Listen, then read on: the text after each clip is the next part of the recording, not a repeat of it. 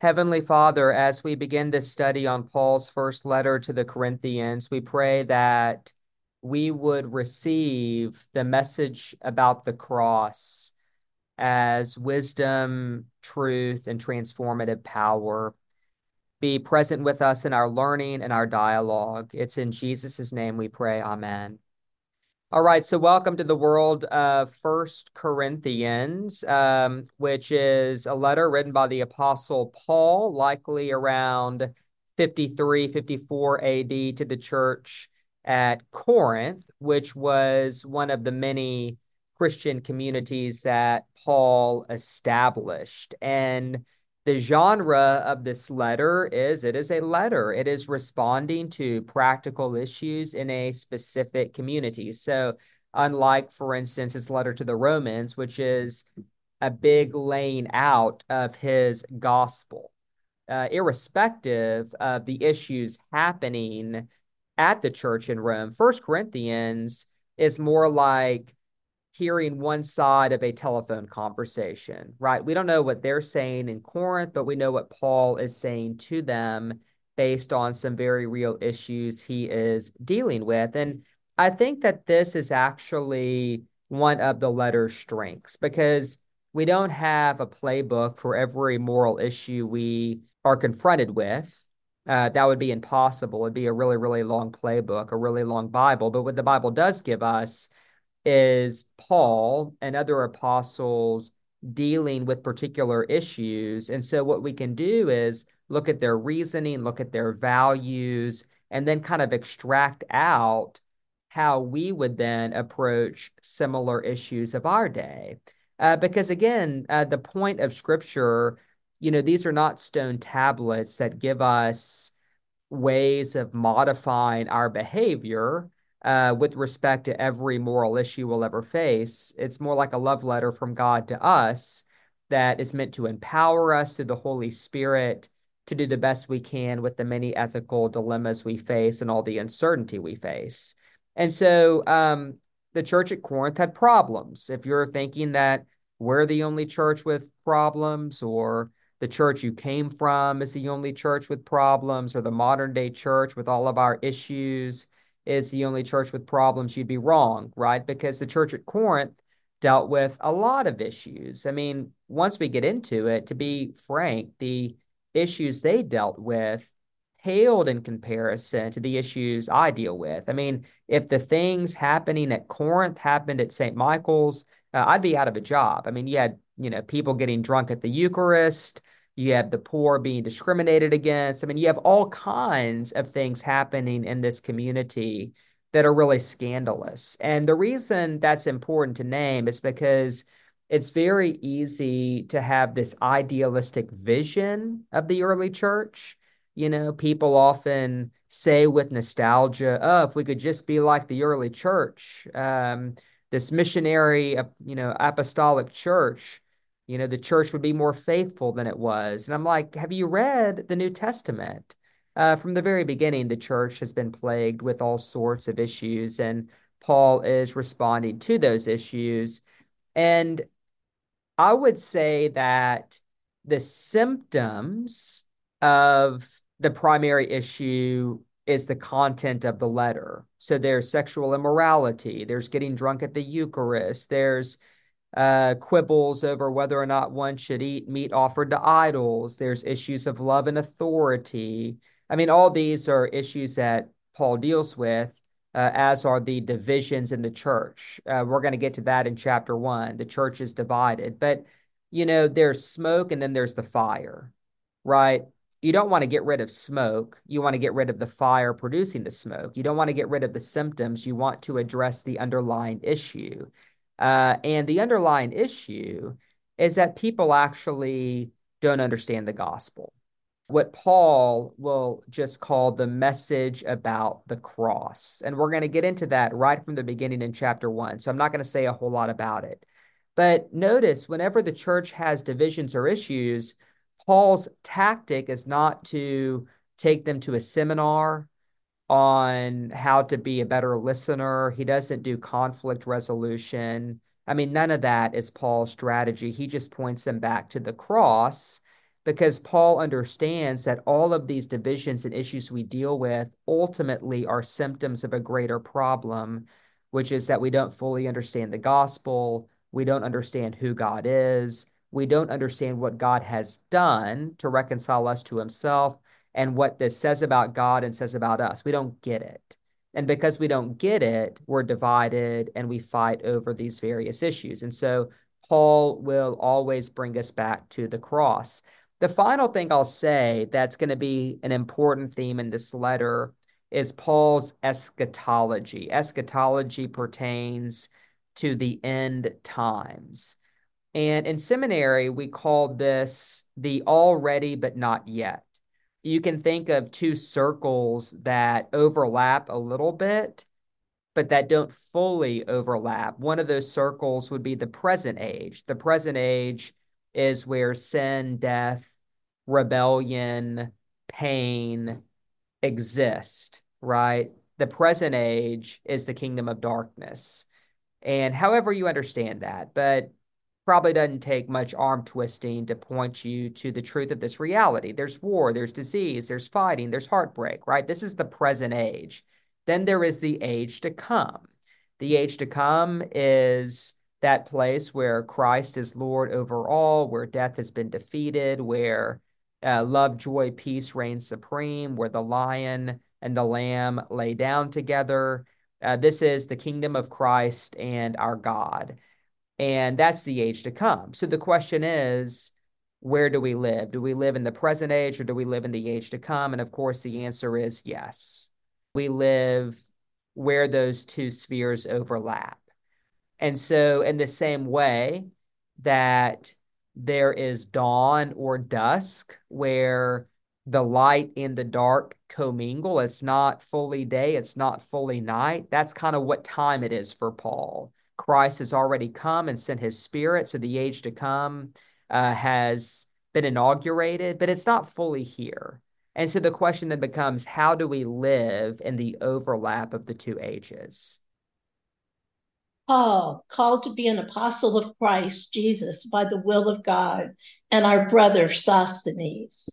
To the church of God that is in Corinth, to those who are sanctified in Christ Jesus, called to be saints, together with all those who in every place call on the name of our Lord Jesus Christ, both their Lord and ours. Grace to you and peace from God our Father and the Lord Jesus Christ. I give thanks to my God always for you, because of the grace of God that has been given you in Christ Jesus.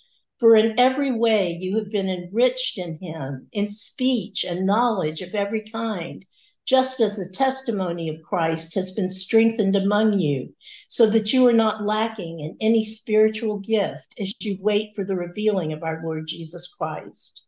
He will also strengthen you to the end, so that you may be blameless on the day of our Lord Jesus Christ.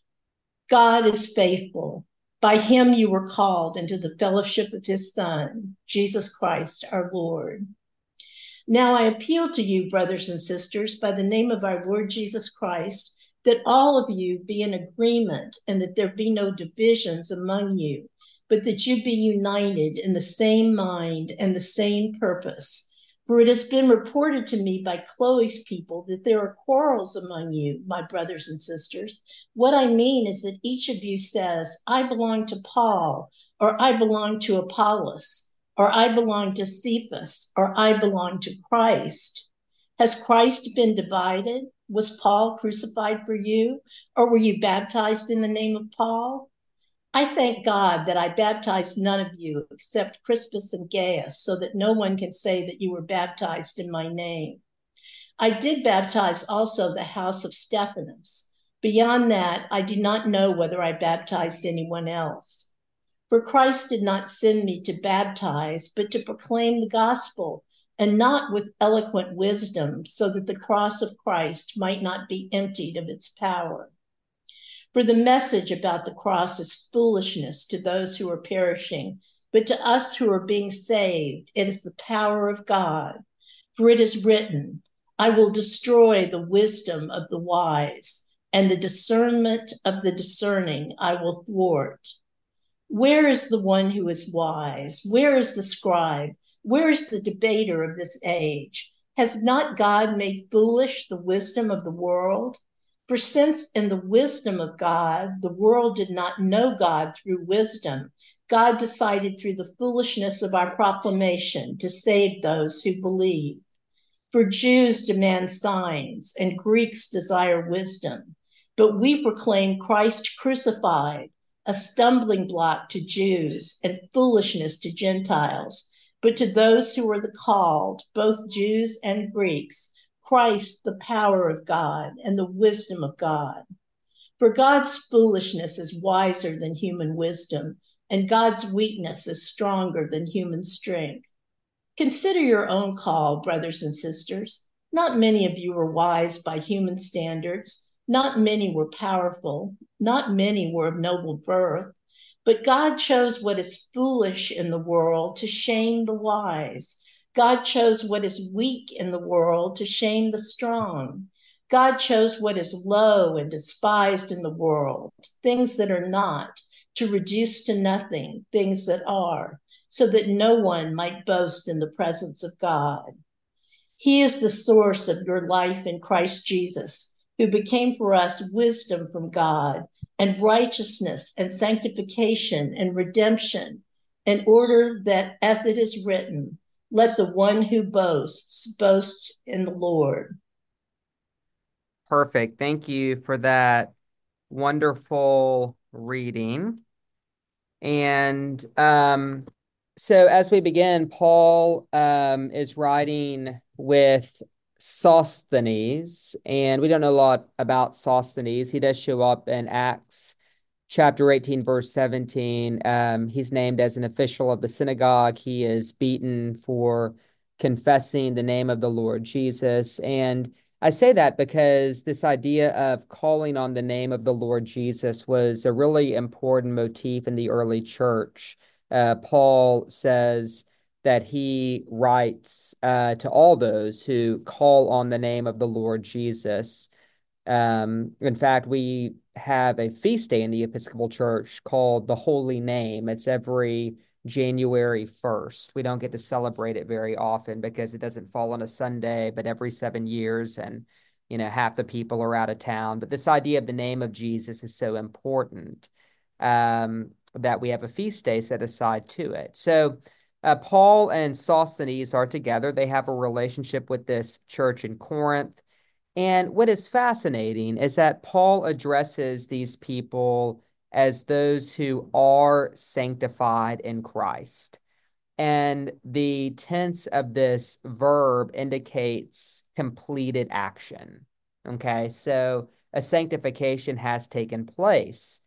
And yet there's a call to be a saint. And so already in verse 2, we have some of that theology of the overlapping ages where there is a completed action, sanctification has happened, and yet there's also a call to live into that sanctification and to express it. And so the metaphor I often give is, my son Jack is 18 months old. Let's say I give him a pair of pants that are designed for a 4-year-old. Um, they're his pants, but they don't fit yet. He's going to have to grow into those clothes. And clothing is often a metaphor for the salvation we have in Scripture. And so Paul talks about how we've been clothed with Jesus Christ. So we have the clothes don't fit. They're fully ours. They can't be taken away. But the question is, how do we grow into that gift we already have? That's a big concern of the letter because one of the things we're going to realize pretty quickly is that those who are sanctified already are not living that sanctification out. And I've already hinted at that in this teaching. We already get into the divisions and quarrels that begin in verse 10. But there is a sanctification that is already given, and yet a call to embody that sanctification more fully. And that's true for all of us. There is a completed action of God in your life now, a completed sanctification, a completed salvation, a completed justification. The question is, how do we come to express and to know that in ever increasing depths? And I think the first key is gratitude. Notice in verse 4, Paul says, I give thanks for you. And again, once we get into the letter, I mean, look, the people at Corinth are struggling. There's bad behavior, there's theological misunderstanding, there's fights over issues like idol worship, there's, fighting over who has the best spiritual gifts. If all of this were happening at St. Michael's, I mean, I'm not as pure as Paul. It would be hard for me to thank God always for you. I might be praying for you. I might be frustrated with you, but to thank God always for you. And there's all this bad behavior, not our natural inclination. But Paul knows something about the nature of transformation, that whenever we live with gratitude, because of the grace God has given us, that this is going to be the key to the change that we want. And of course, this is a big theme in all of Paul's letters. He says, give thanks in all circumstances, for this is the will of God in Christ Jesus for you. He writes that in First Thessalonians. And as I like to remind people, Paul does not say give thanks for all circumstances. He says give thanks in all circumstances.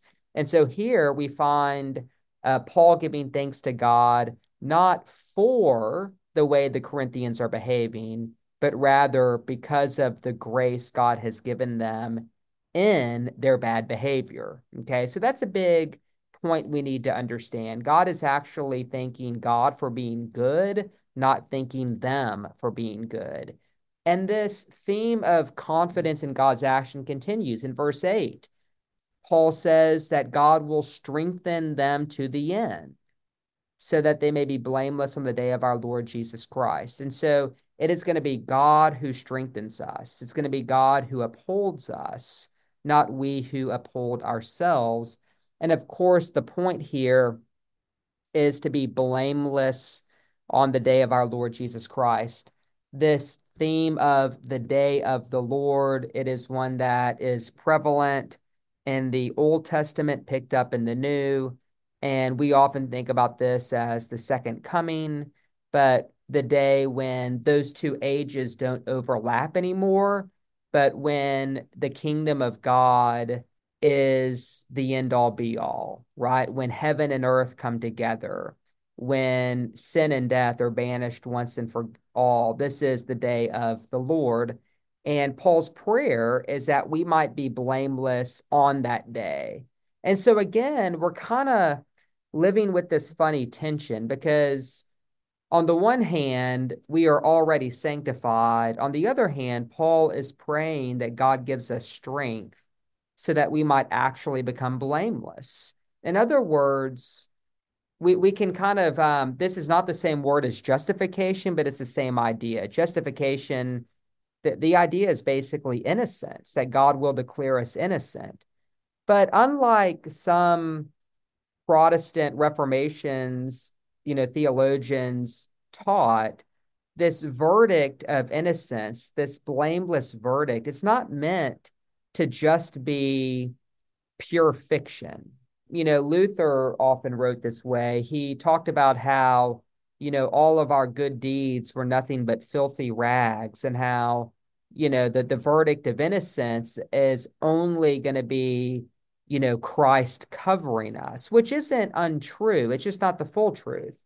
So if I go to HEB and I pick up an avocado, but whenever I take it to the scanner, I type in the wrong number and the label thinks it's an apple, whenever I go and scan that avocado in the self checkout, it's going to charge me for an apple, right? It's not a real change. All I've done is change the barcode. And a lot of people speak of salvation like that, like all God's going to do is just change the barcode, even though we're the rotten apple or the rotten avocado, that God's going to just kind of program a different number in so that whenever we come before God, we'll be seen as something we're not. And I don't think that's what Paul's saying.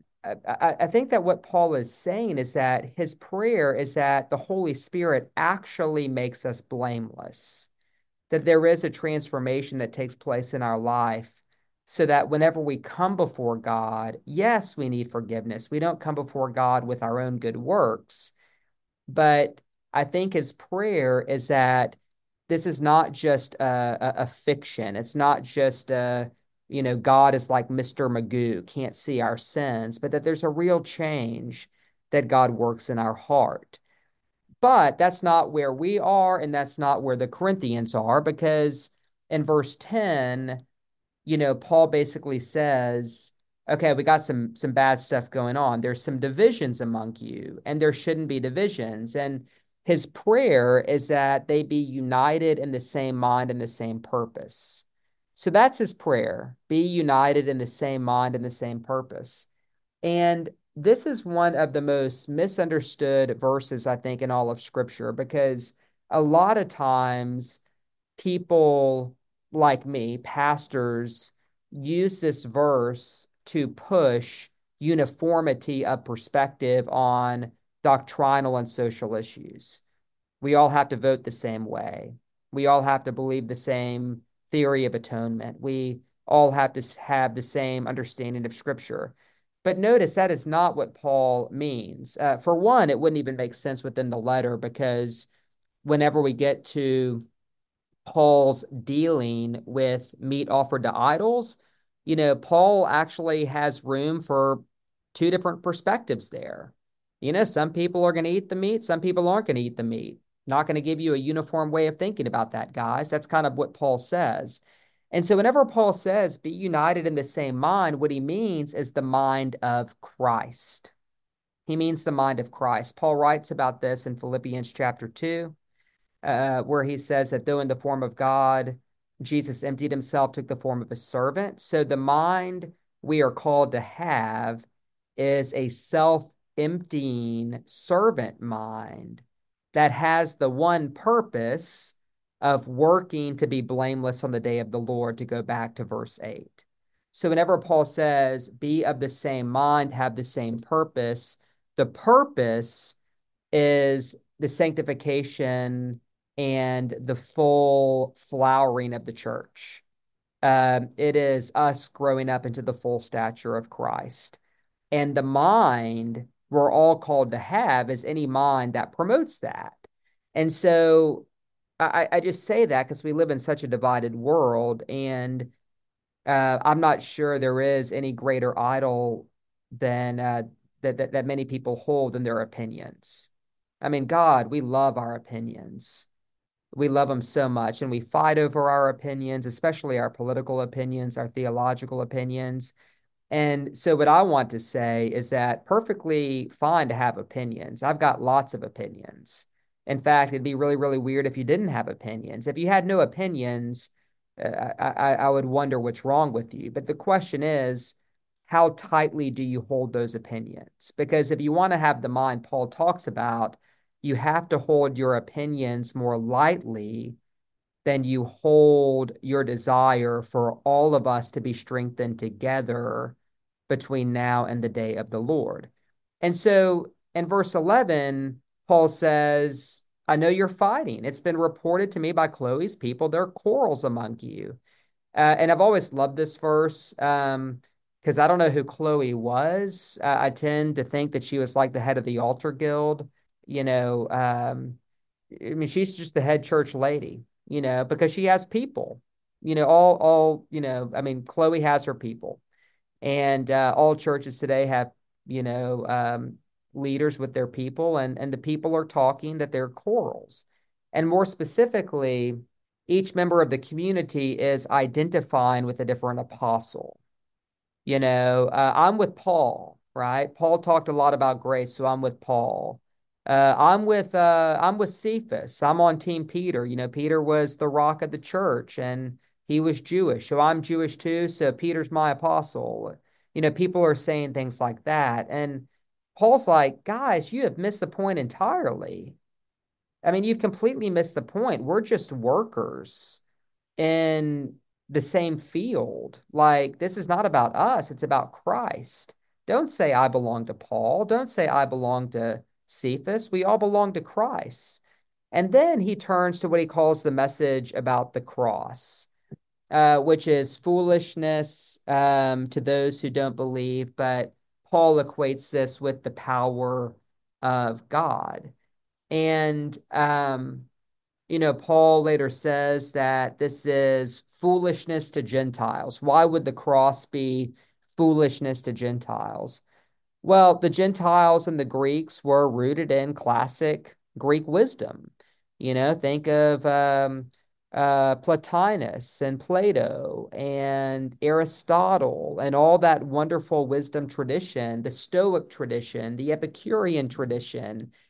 We know from Acts that people in Athens would just sit around debating each and every new philosophy because it was the mind that strengthened the self that made one wise. And that's not what Paul's talking about. He says the wisdom I have to offer is that we all rebelled against God, that God sent his son, was nailed to a cross, and invites him to join you there. He invites you to join him on that cross. And so this was just foolishness to those who don't believe. And then Paul says it's a stumbling block to the Jews. And um, why would the cross be stumbling block to Jews? A lot of reasons. One would be messianic expectations, right? Jews at the time were expecting a powerful army-like political figure. That's one reason. Another reason would be the theology of Deuteronomy, which we talked about in our Jeremiah study, where there were blessings and curses associated with the covenant, and anyone who went to the cross was under God's curse, right? So he could not be the Messiah because this was a cursed man, as we understood our scriptures in Deuteronomy. And then, of course, just embarrassment, right? The cross was a symbol of shame and humiliation. Um, we can imagine me kind of going to a bunch of my friends and talking about the recent death row inmate who died on the electric chair or by lethal injection and saying, "Hey, I'm starting a new religion." This guy who died, I think he was innocent, by the way, but he was executed.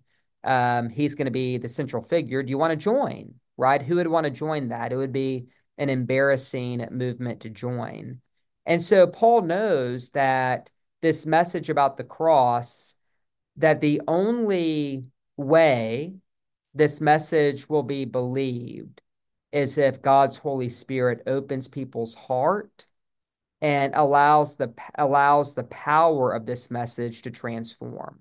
And that's what Paul's after. He wants this gospel to transform people. And he wants that transformation to work its way through the church so that people stop fighting, so they stop quarreling, so they stop seeking wisdom elsewhere. And it's a tall order. I mean, if it's not true, it's nonsense. But if it is true, it is a message that relies entirely on God's grace and God's work within the community to believe and to orient their life around that. And then in verse 26, we get a window into the socioeconomic class of this community.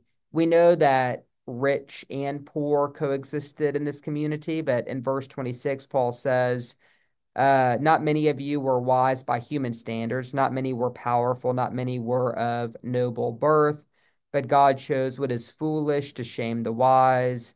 God chose what is weak to shame the strong. God chose things that are not to reduce to nothing things that are. And anytime I read this, I'm often reminded of Mary's words in the Magnificat where she talks about how the mighty have been cast low and good news has been brought to the poor. It's this reversal of fortunes where those with pride have been scattered in the imagination of their heart, but how God has lifted up the lowly. And the invitation is then to identify with the lowly and be lifted up. That's really the problem in Corinth. No one wants to identify with the lowly Messiah who died on a cross. They want to skip that part and rush ahead to all the spiritual goodies that the Holy Spirit might offer them. And so, in some sense, 1 Corinthians 1 is going back to the basics. Paul says, okay, you're fighting. I'm not going to address your fighting as the problem because your fighting's not the problem. Your fighting's a symptom of the problem, which is that you have forgotten about the cross. And so, in studying this, I think that we're all asked to return to the cross as well and to say, where is it that we need this message to correct our tendency to divide or to create drama that need not be created whenever we return to the gospel?